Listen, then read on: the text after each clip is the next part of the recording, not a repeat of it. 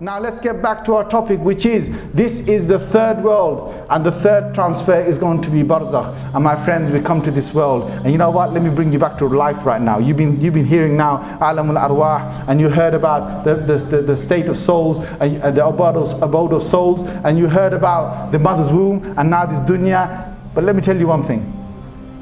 Right now, you have parents. We've come out. We are brothers and sisters. Allah gave us friends. Allah gave us position in this world. Allah gave me intelligence. Allah gave me sight. Allah gave me hearing. Allah gave me a mind to think. Allah gave me freedom. Allah gave me movement. Allah gave me beauty. Allah gave me intelligence. Allah gave me skill. Allah provides for me when I don't need to think about it. And I'm in a different life, in different form now. Allah gave me so many friends and gave me so many people and so many things around. And then Allah gave me a house, comfort, nice carpet, gave me a mattress and sofa, and oh my God, you know, the drink next to me and the TV set that's on, and oh, it's so enjoyable, and I don't want to leave this world. And some others, they don't like that. Some others, it's like chit chat, chit chat, chit chat. I want to talk to this friend, talk to that friend, talk to this friend, talk to that. They have so much enjoyment with their friends and family and everyone. You know what happens? These people, they don't want to leave. And if you ask them, do you want to leave for the next world? They say, no, I don't know what you're talking about. I don't want to leave here. I'm comfortable. We were comfortable in alam al-arwah. We were comfortable in the mother's womb. We did not want to leave alam al-arwah. We did not want to leave the mother's womb. And nobody wants to leave this earth. That's the truth. Because there's so much comfort around. And the more you move in life, the more things you own. And that's what makes you become heavy on the ground.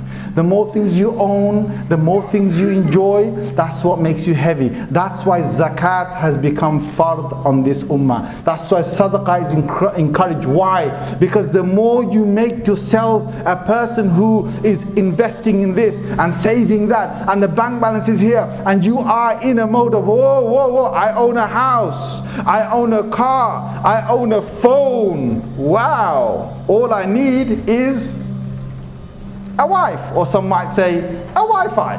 Okay? Some people, they treat their Wi-Fi more closer to them than their wife. I just want to say that, right guys? Okay, so be careful. I don't know what you guys laughing at. You do the same to them. Like, anyway, so the guy gets this ownership and that ownership, and slowly, you know what, you got your degree, you're owner of a degree, then you're in a company, and first you're working yourself up, and then you find yourself established in a good job, secure job. You're coming home every day with salary, you've got kids, you've got children, you own those children, they're yours, the property is yours, and then you've invested in a flat, it's yours, and you're going on holidays, you're spending your money, it's yours, and you save, and it's enjoyable to spend that money. You enjoy the time on this earth, and who wants to leave? That's why Islam has said, give. Why?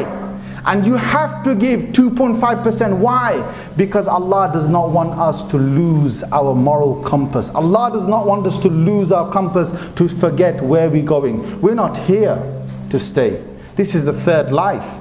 Allah's given us 6 lives. We're halfway through, and not even halfway in terms of time. We're only halfway in terms of the numbers.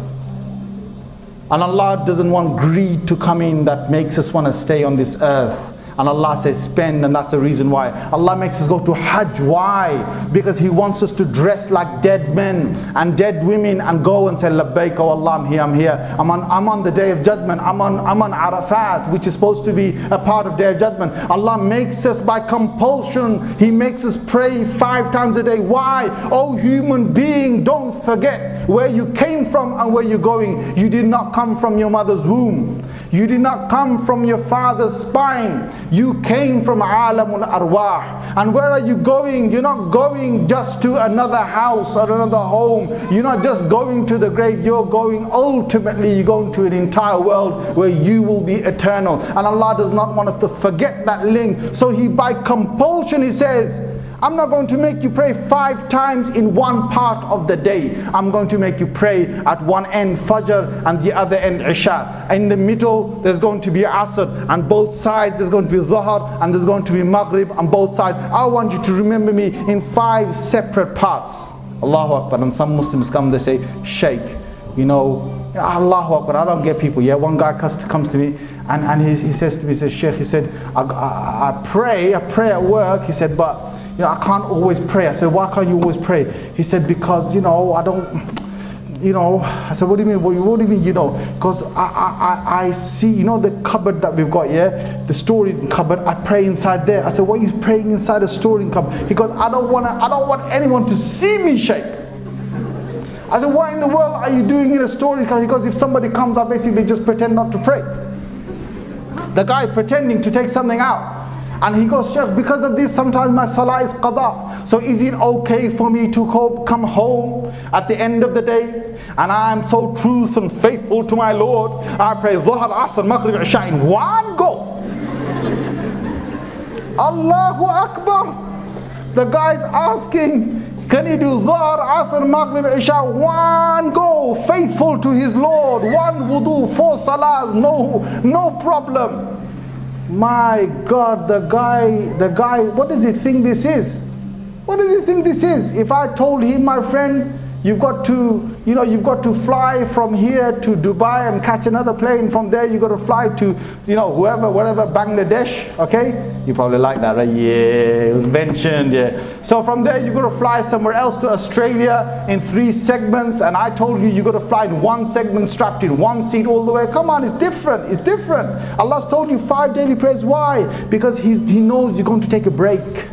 And then He wants you to get back in and pray and take a break and get back in, and He wants to take a break. My friends, salah, fasting, all this prescribed on us. Why? Because He wants the ruh to connect to alamul arwah, our roots, and where we're going to the akhirah. And Allah Azza wa Jalla wants to stay awake. That's why who we are.